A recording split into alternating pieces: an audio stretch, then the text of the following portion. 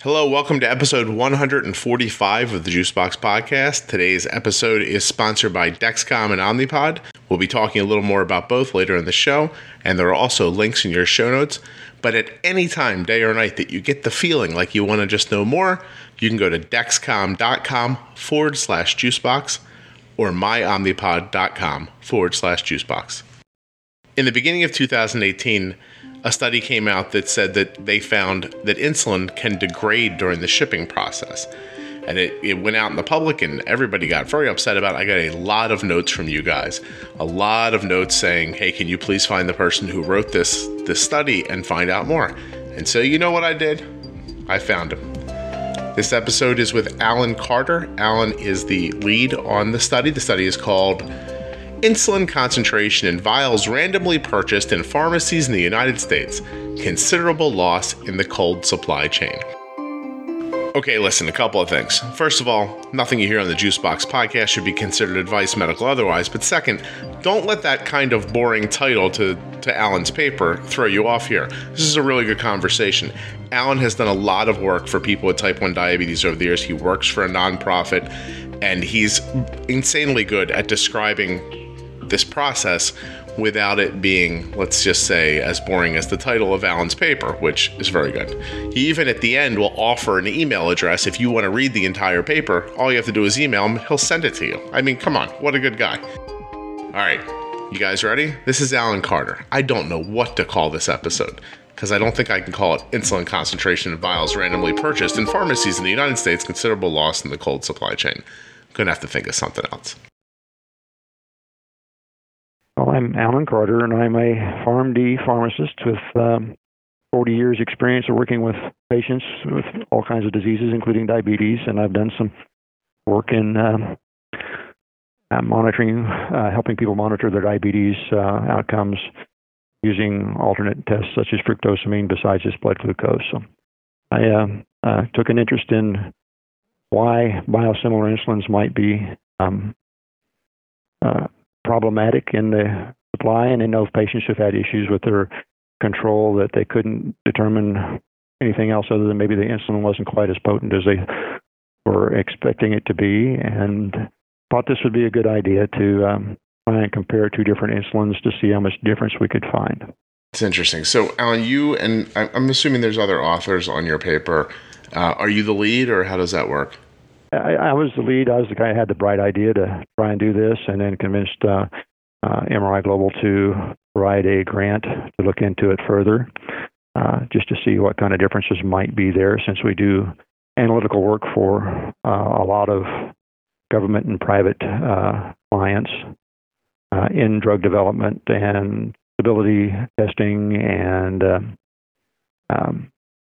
various other activities involving toxicology and pharmacology, and I've been doing so for over 40 years here in Kansas City. Wow. Okay. Well, so this paper, the title of this paper is Insulin Concentration in Vials Randomly Purchased in Pharmacies in the United States, Considerable Loss in the Cold Supply Chain.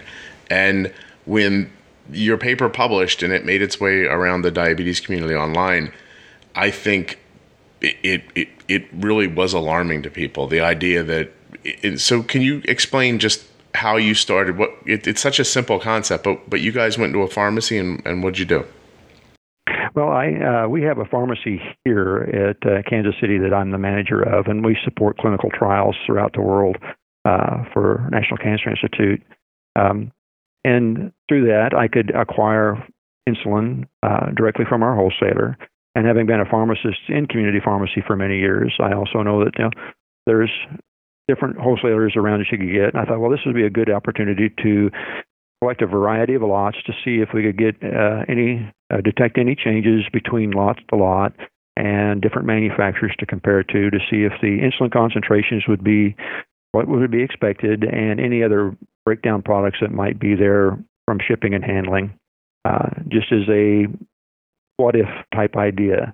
And in order to get a variety of lots in a fairly short period of time, and from different wholesalers, I know of other pharmacies here in Kansas City from my years of working with different people, and arranged to pick up and have purchased some insulin from them. And NPH and Regular are over-the-counter type insulins. You don't have to have a prescription for them, so I could go buy them as a consumer, and I knew which stores bought from different wholesalers, so I managed to collect over a period of time the different lots and stored them in our refrigerator in the pharmacy till we got ready to move them to the laboratory for analytical work. And our refrigeration systems here are based under what they call good manufacturing practices standards, and we have, which is better than most pharmacies have, where we're monitoring our refrigeration and freezer temperatures 24/7 so that we can tell whether it gets too hot or too cold.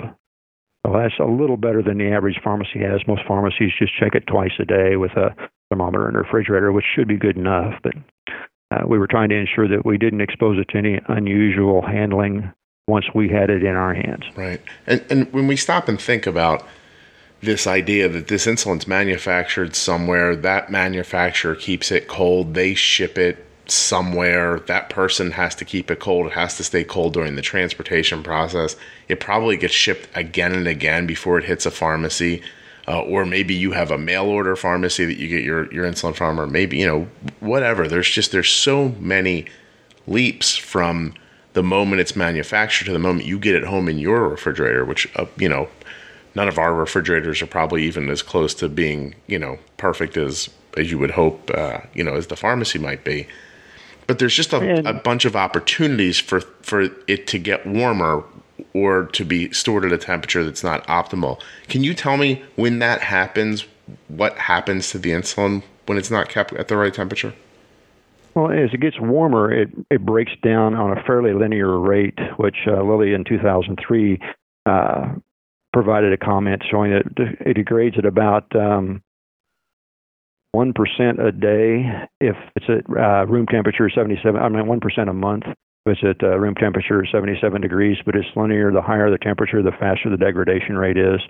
But it'll still have some activity. If you keep it in a refrigerator, it loses 0.1% of activity per month. So refrigeration would be preferred. But the problem of insulin, too, is you keep it in a refrigerator and it gets frozen, then that's just as bad as being too hot.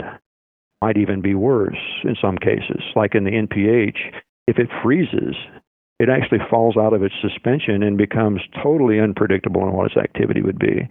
And it won't look quite right when you try and mix it after it's been frozen. And I've had patients have their insulin get frozen because they couldn't afford to buy more, continue to use the insulin, sometimes for several months, and have their control just go completely out of whack because their insulin is only given a small portion of its activity because it's been frozen first.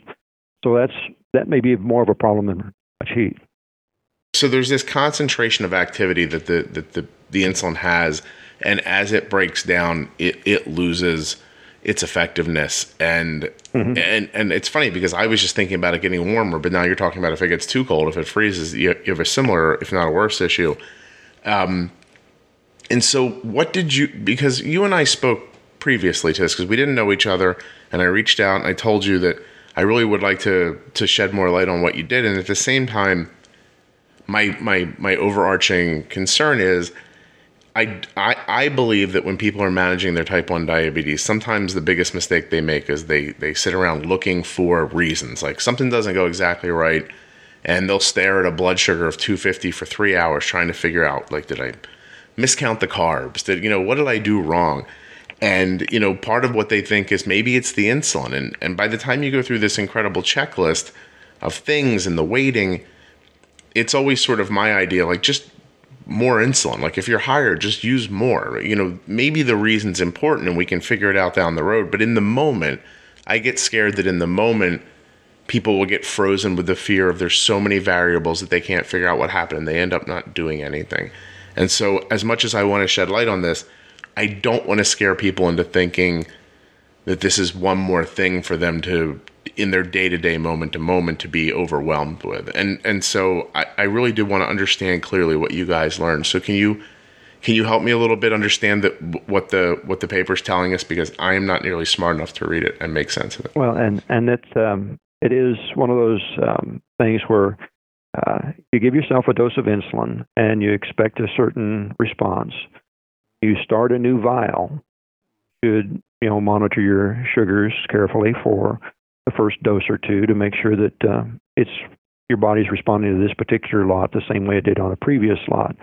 And as insulin is in your care and in your pump and getting to body temperature, it may be slightly less effective over time if it's been 2 or 3 days in the reservoir before you change it out. So there may be a little bit there, but as long as it's losing potency, if you're using a pump system and continuous monitoring, you'll be able to increase your dose of insulin enough to offset the high blood sugar or alter your diet.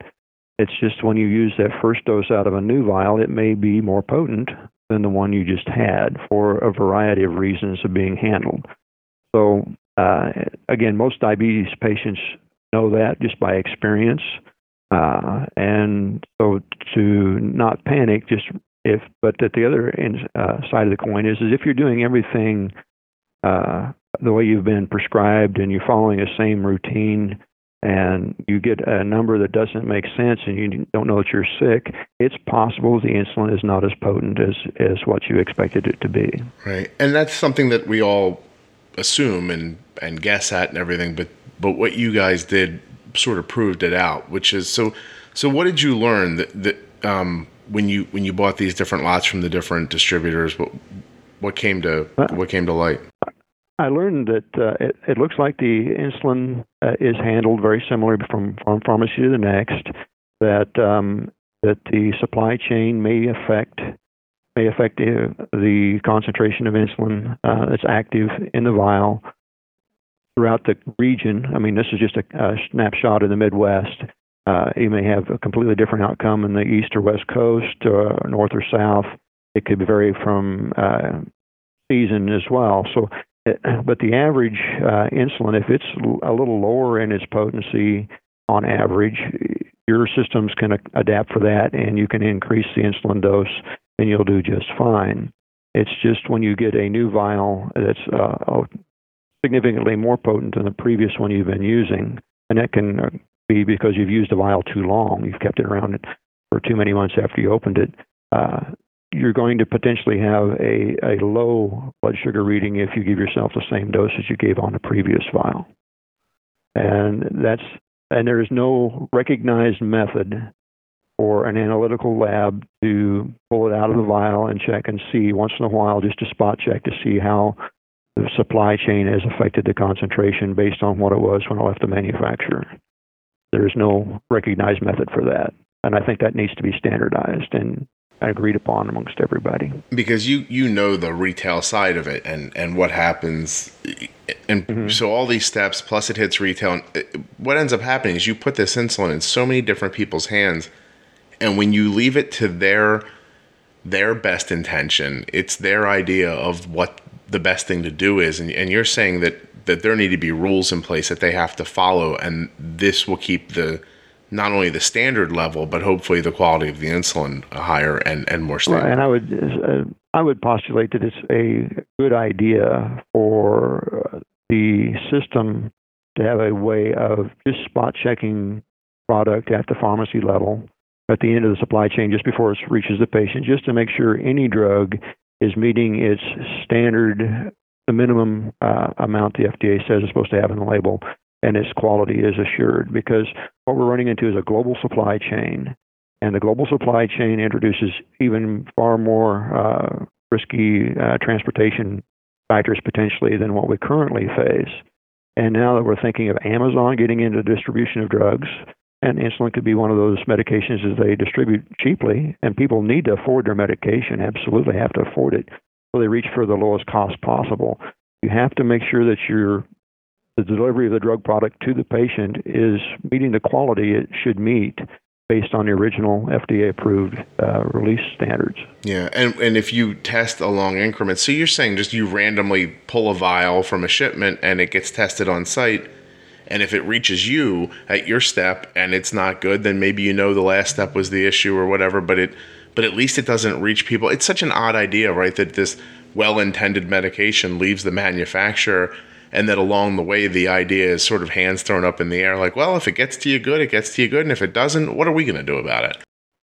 And That's the concern I've had, because I've seen other medications that have what they call a narrow therapeutic range, and with Coumadin being an example, it brand name worked great, and then we had people switch to the generic, and they had issues with bleeding, and nobody could figure out why. When they finally analyzed the generic version, and it was 101% of what it labeled said, and you're allowed plus or minus 5% of that 100% labeling. So if it's supposed to have 100 milligrams in it, you can have 105 or as little as 95 milligrams and still be considered to be accurately representing what's on the label. Well, it had 101, and consistently, lot to lot, they did a great job of manufacturing it. The brand name had 97, 98% level, and that little difference was enough to make people have a bleeding issue. It can be that close and that narrow, and nobody's doing anything wrong. But if you throw in something that's affected by the supply chain, such as insulin, biologic products, then we probably need to keep a little closer eye on what the supply chain impact is to that particular medication, because it can be detrimental. Yeah, that makes sense. No, it absolutely does, and there are different people are with insulin trying to make different accomplishments. Like my daughter's blood sugar rate, she doesn't feel well right now. She's got a head cold, and her blood sugar I can see is 130, and in my heart that's high, and I'm trying to do something about it. But when you get down to these kind of low tolerances where you're just talking about a couple of points one way or the other, it is very important for the insulin to react the way you're expecting it to, exactly. Especially if you're not trying to, you don't want to cause a low. And at the same time, people who are less comfortable being, aggressive with the insulin, they're also in a space where the efficacy of the medication could be the difference between 50 and 100 points in these higher ranges. And then, it's even more frightening to make these large boluses at a higher range when you can't expect, you're already more insulin resistant when your blood sugar is higher to begin with. And now if you can't at least hope that the insulin's going to do somewhat near what you expect it to do. And right. I mean, I'll tell you this, that, my daughter doesn't use, she uses an Omnipod. So every 3 days her reservoir gets changed out, and we fill the pod up to its capacity, which is 200 units. So when I open a new vial of insulin, my house is kept pretty standardly right between 68 and 70 degrees. It doesn't get much hotter. It doesn't get much colder. Once we open a new vial of insulin, we don't actually ever put it back in the refrigerator. But it's probably gone in, a couple of weeks. And I don't know that we've ever had an issue. I've never think about the insulin as being like an issue. But what do you think of that? Do you think I should be putting it back in the refrigerator? Omnipod is, in my opinion, the very best insulin pump on the market. Arden has been using it for almost a decade now, it feels like. I don't know, she was 4 years old, she's 13 now, that's almost a decade, right? And we could not be happier. My daughter's A1C has been between 5.6 and 6.2 for 4 years. A huge part of that is the technology that we talk about here on the show, the Dexcom and the Omnipod. But all of the great adjustments that I make with Omnipod, all of the ability I have to give her insulin in situations when other people's pumps have to be disconnected, none of that exists with Omnipod. We can keep Arden's insulin delivery where we want it, and that is how we stay in control of her blood sugar, keeping it manageable. You know what I mean? Not out of control, no spikes and craziness. I mean, it happens sometimes. It happens to everybody, but I'm talking about for the most part. The freedom that the Omnipod gives us it's unmatched. I don't see anybody else that can do it. I want you to go to myomnipod.com/juicebox. You're going to fill out a tiny bit of information. When you do, Omnipod is going to send you out a free, no obligation demo pod. You can try it on and see for yourself. Now, there's nothing better than that. It's free. There's absolutely no obligation. Like I said, nothing, no reason not to. There's no strings attached here. No strings attached, no tubes attached. I mean, you see what I'm saying right now. Give it a try. There's nothing to lose. It doesn't cost you anything. And I think you might agree with me once you get it and you see it. myomnipod.com/juicebox. Manage your blood sugar the way Arden does.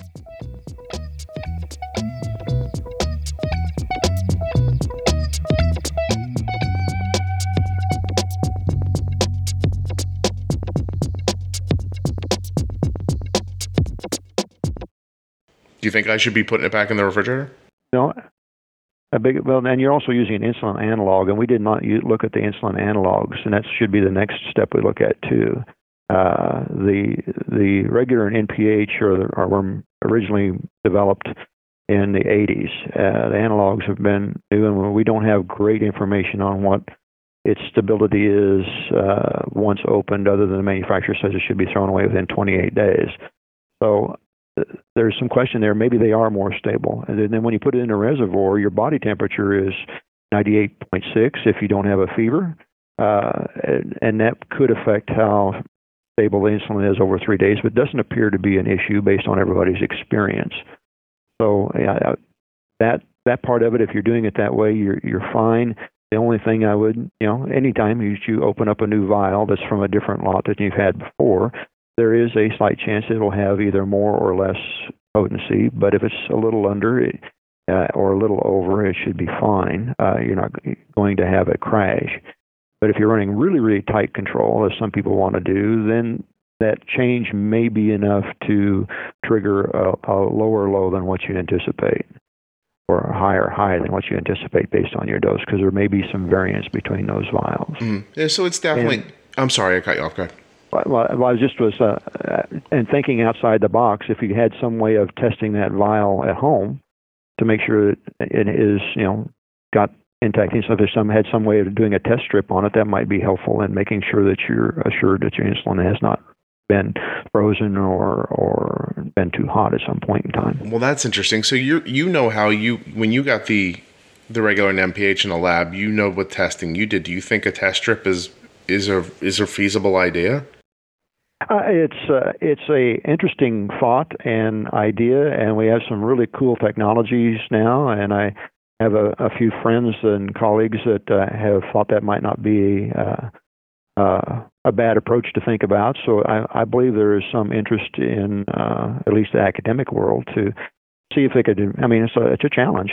See if you could find some way of creating a home testing kit that would let you check once in a while your insulin concentration, just to make sure. Because if you get it in the mail, it could have been exposed to extremely high heat, or it could have been frozen, and you wouldn't know that if it had reached room temperature or refrigeration temperature when you got it.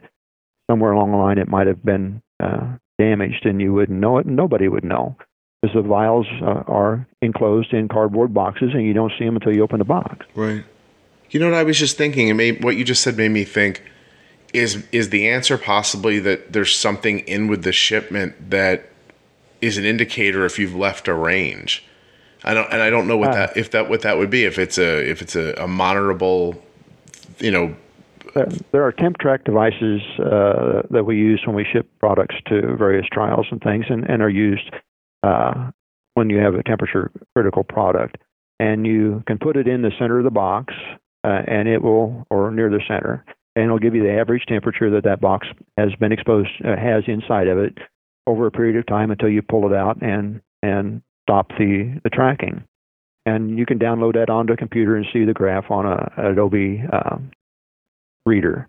So it's very easy to do. They're not terribly cheap, and they tend to do it on large shipments, but it measures just like the monitors that we use in our refrigerations or anybody's refrigerator. It's the sensor is in one spot, and it's giving you the average temperature for the whole refrigerator. It doesn't mean that one corner doesn't get below the temperature or above the temperature you want to set it for.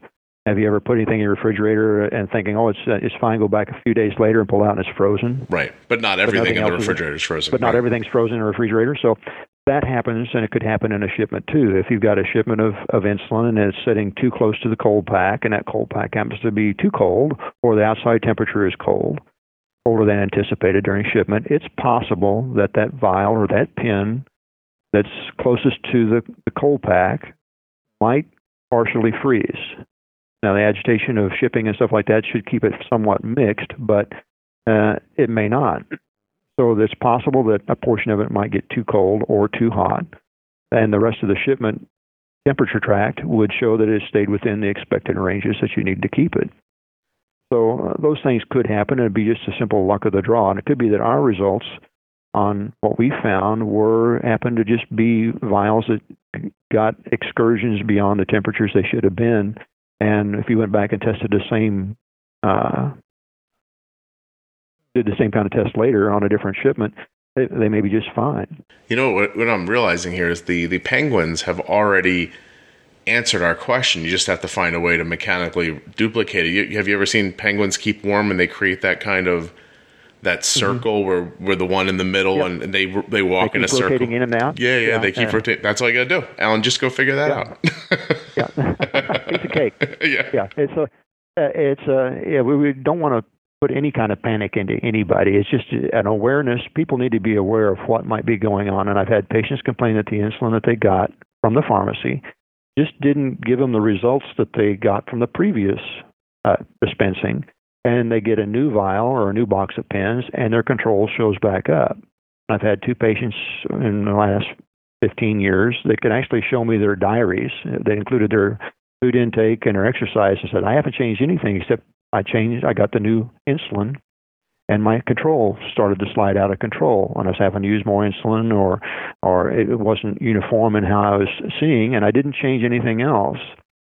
We think it was the insulin. I'm saying, well, you must have been sick, or you must have the medication, you try any herbal supplements. Did you have any alcohol to drink? Did you? No, I didn't change anything except my insulin. But we, as clinicians,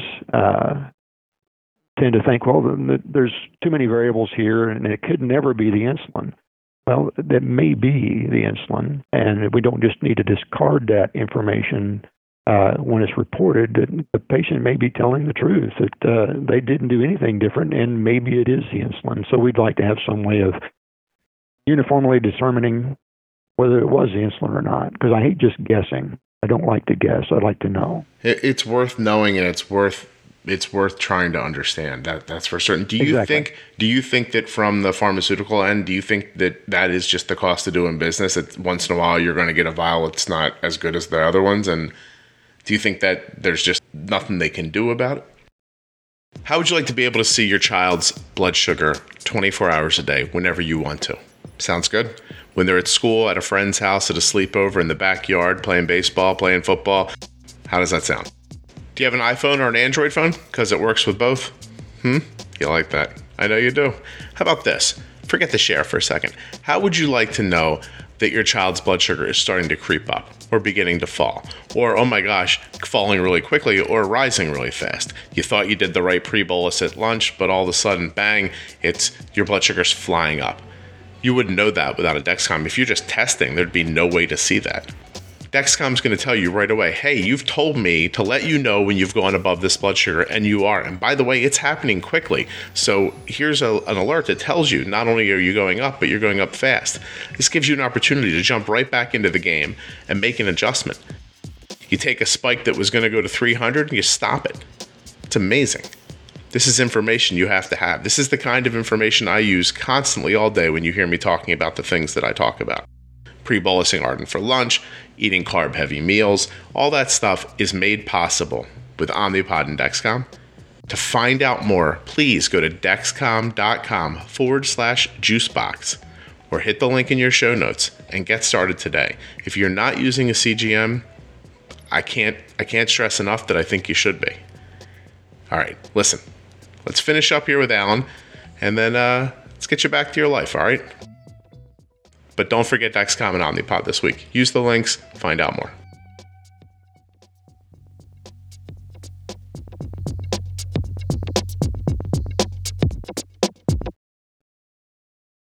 I think the manufacturers are concerned because, one, they want to ensure that you get product that's good. I mean, that's how they make their living. They can't be bad at it because it threatens their entire business model. You have to depend on them to be correct, and they expect to be correct all the time.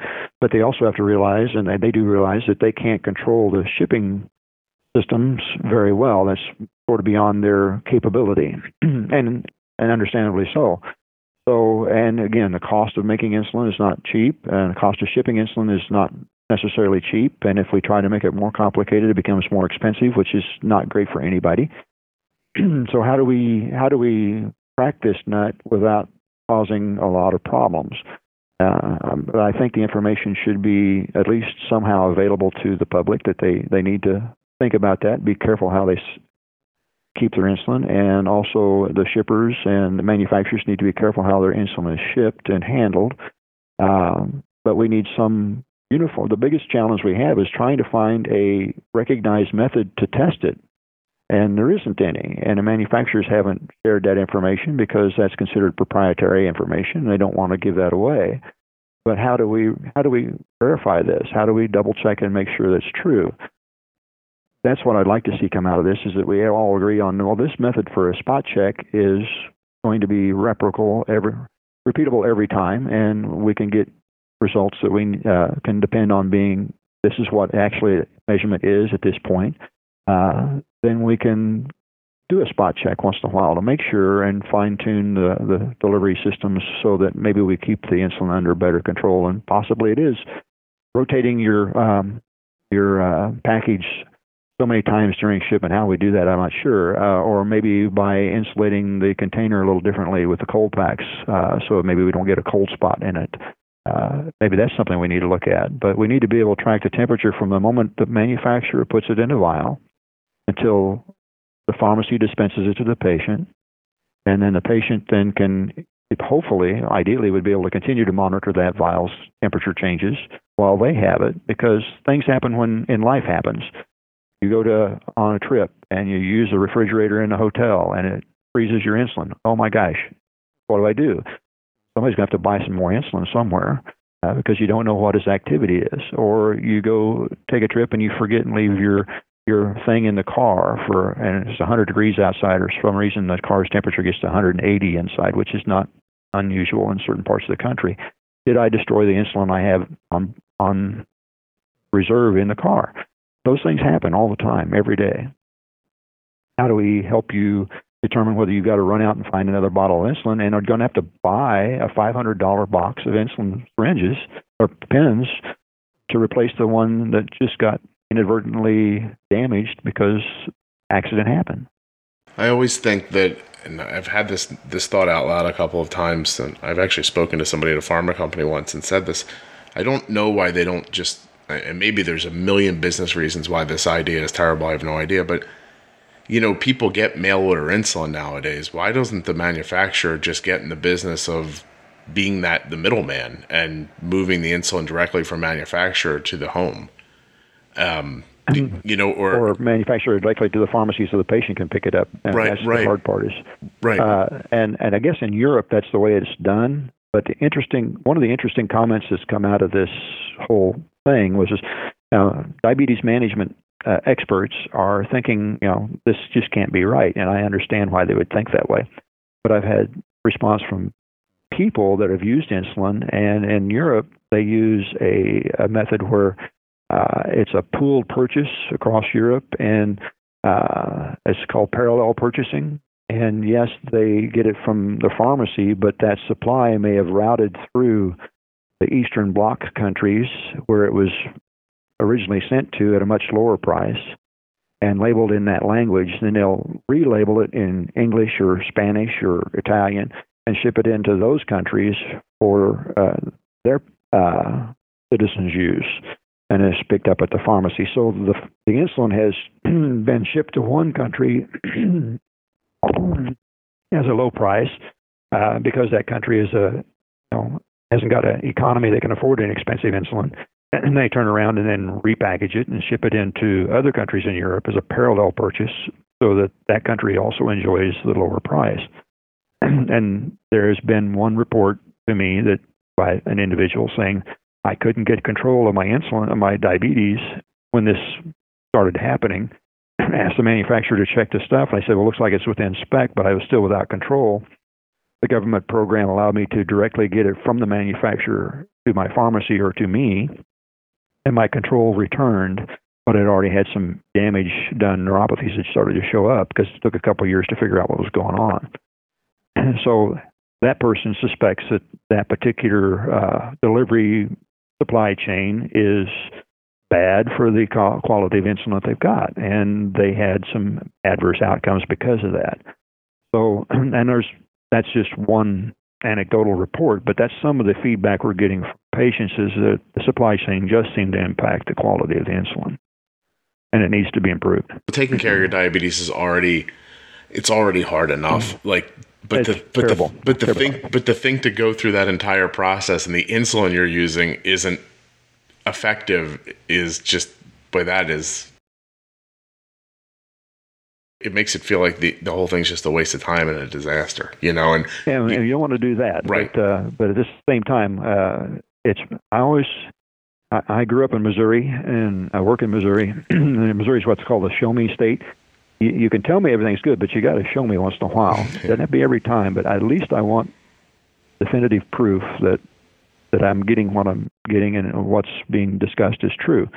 So that's kind of what I feel here is we just need to check once in a while and have some mechanism which everybody agrees on is a good way of doing it, and look at the insulin quality periodically. Doesn't have to be every lot or every day, but just once in a while check, and then come up with a better way of delivering it so that we can help ensure that it's staying consistent when it reaches the individual trying to use it. Now, once the individual gets it, it would be nice if you could monitor it too from home, and there are ways to do that as well, but because that adds another wrinkle. But not everybody can afford to do that. Diabetes is an expensive disease to manage, and it's a lifetime lifestyle, and a lot of people can't afford it to do it properly. That's why we're seeing some people revert back to the NPH and regulars, because you can buy NPH and regular at Walmart or Sam's Club for $25 a vial. That's pretty cheap, and we used to manage people successfully using NPH and regular before the analogs came out. It's not the best method today, but if that's all you can afford, that's what you got to go with. Yeah, right. Well, so what you've done so far with tracking the NPH and the regular, do you have any plans to do it with the analogs, with the Novalogs and Apidra, stuff like that? We'd love to get a group of people together to determine the best method to do this and a usable, workable protocol to follow that mimics real-world situations, which is what we try to do with the way we collected the vials. We tried to mimic what you would do if you're a patient and bought it in a pharmacy or got it dispensed to you and you got a 90-day supply and you've kept it in your refrigerator at home.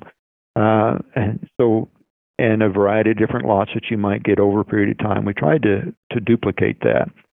But to take that type of concept that we're using a real-world snapshot periodically to look at it and using an agreed-upon analytical method to determine how much insulin is in the pen or the vial, and how much is the intact insulin, how much is the breakdown products. Probably would be necessary to do a test to see what the impact is in a person through controlled trial of what they call insulin clamp studies, using that same lot to see how well what effect it might be on raising or lowering your blood sugar. To do a comprehensive look, at least on occasion, just as an insurance policy. I like to think of it as we've got speed limits on highways. Does everybody follow the speed limit? No. Because there's nobody watching, nobody looking to see. If you know the sheriff's 2 miles down the road and running a radar trap, you're going to slow down. Well, maybe that's what we need, is just once in a while a check, doesn't have to be everything, just so that the supply chain is being at least monitored a little bit. Right now, there is no monitoring of the supply chain that I'm aware of. Right.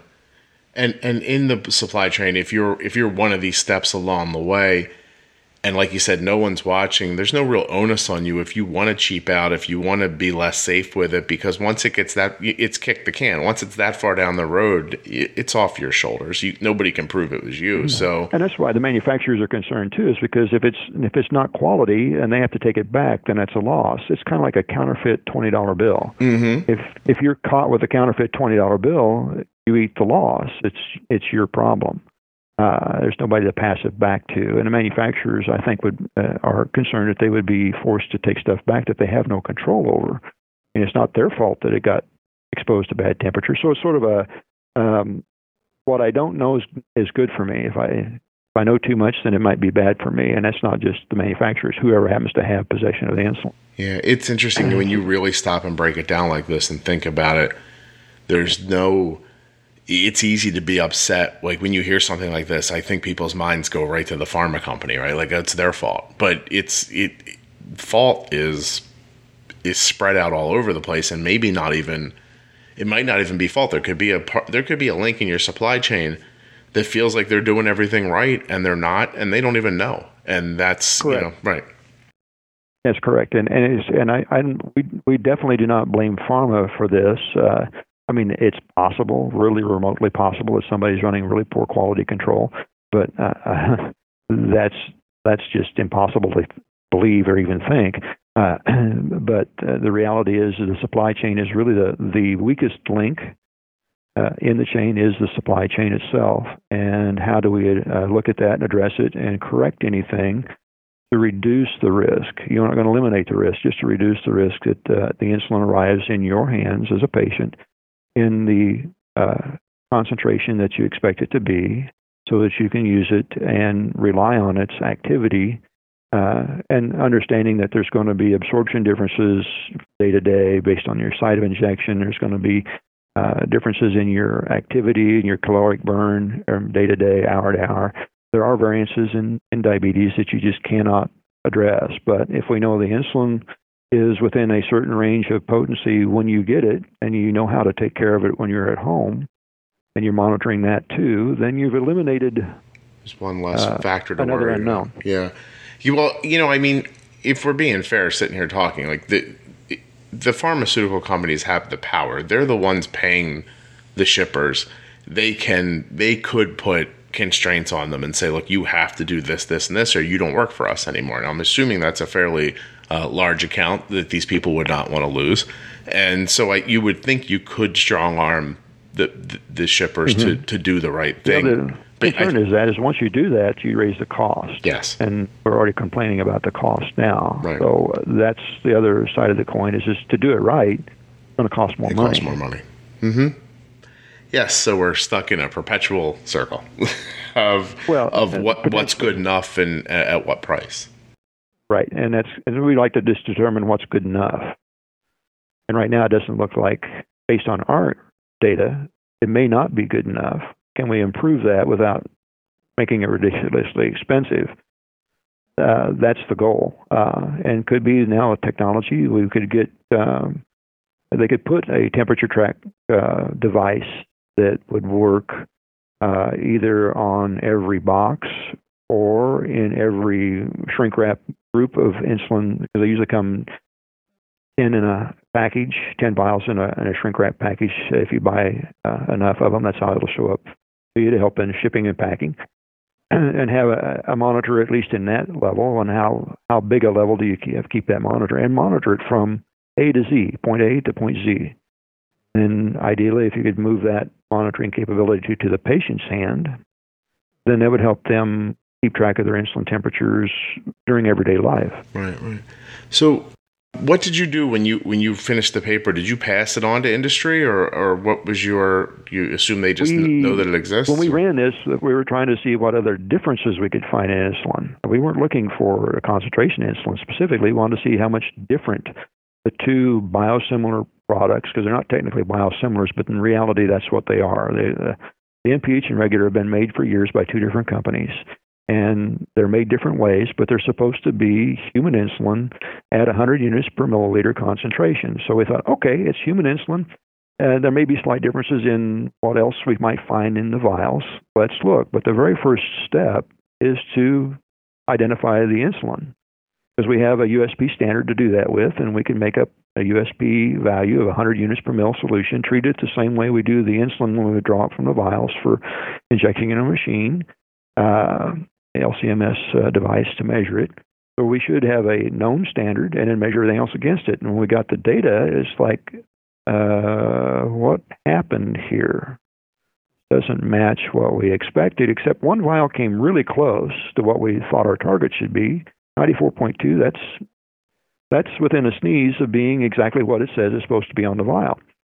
So we were trying to figure out what we might have done wrong, and as we tried to dig into that data, we found that there is no documented way to look at insulin in a vial to check its true concentration that we can find. The manufacturers have it, but they don't want to share that information. And then we tried to figure out who would be interested in looking at this information to see what it might be. And really, it was kind of like a hot potato. Nobody wanted to touch it. And I understand. I mean, it's so controversial You don't want to blow things up without some kind of way of determining it. But since there's no documented way that we know of to cross-check all this stuff, it's just original data, and we'd like to see it move forward with additional testing using methods that people agree on is the best way of doing it, and checking the analogs probably next. But we need to make sure we're all on the same page before we start down that path. And finding somebody to fund that has been a challenge, and as it is a hot potato, nobody really wants to own this. Yeah, who wants to prove that might not that might be true? Also, that it doesn't benefit anybody who you can get money from to do the study. That's for certain. No. Geez. No. Well, Alan, I appreciate you coming on and explaining this to me, because I saw your paper. It came across my feed a couple of times, and I looked at it and I thought, oh, that is really interesting. But then I actually started getting notes one day from a bunch of people who were like, can you find out more about this? And I said, well, I can try. So I appreciate you responding so quickly and getting on so quick. We're actually going to put this up next week so that people can listen to it and try to understand better. Is there a place I can point them to get the full paper that they can read, or is it available online as a full text? It's available as an abstract online at the Journal of Diabetes Science and Technology, and that requires a subscription. For individuals who want to see it, I can release it on a person-to-person basis, which is kind of how it got started out in the general public.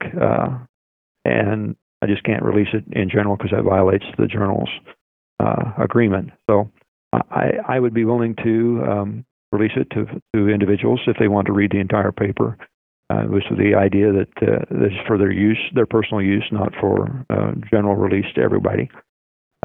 And you could reach me at my email address is on that contact information. Sure, I'll put it in the show notes. So anybody who really wants to dig into the text, there'll be a link in the show notes. You can contact Alan, and he'll send it out for you. And as long as you don't share it in public, it'll be good. I see this as an issue that's going to take all of us to solve. It's not something that one person can solve. We just need to find the best way. So at the end consumer, if they want to voice their concern, who do you think they point it at? Well, my guess would be the FDA would be the first official group to point their concerns to, and ask them if there is a way of doing a better check of the supply chain to ensure that the product received at the pharmacies are good, and then periodically at the dispensing point of the patient too, making sure that what the pharmacies, because we've got no way in the pharmacy level to figure out whether it's good. We just have to assume it is, just like everybody else. Whole conversation. I was just a whole other discussion. Yeah, this whole conversation just makes me think over and over again about the insulin that we're sending to third world countries to help. Like, what shape is that showing up in? Well, and the other concern is when you get to reimportation of drugs, and that's a big issue, a Canadian drug supply, and you can do that, but the FDA says that's not safe. This is why it's not safe, is it can go to a third world country, and this has happened before, and it gets rerouted back into the general supply and then sent back into the United States or into Europe or into Australia that was never intended to reach here, and who knows where it went and how long it sat there. And that's what you get into with a global supply chain. You need some way to monitor the quality of the product when it reaches the end consumer. Okay. All right. So, well, I wish you luck getting funding to do it, to continue the work. I think it's really important, and I wanted to thank you very much for shining a light on it. It's obviously something all of us always have thought, but it was very interesting to see somebody to prove it out in the real world. So thank you very much. I thank you for inviting me to be on your program, and if there's anything I can do to help you or anyone in the diabetes community, please feel free to reach out. Thanks so much, Alan. Thank you, Dexcom. Thank you, Omnipod. Thank you to you, the listener. I appreciate every one of you. I really do. Congratulations to Amy and Jennifer for winning my last giveaway. It was a big grab bag full of Bold with Insulin stuff, t-shirts and stickers and magnets and everything. Congratulations, guys. Your gifts are coming soon.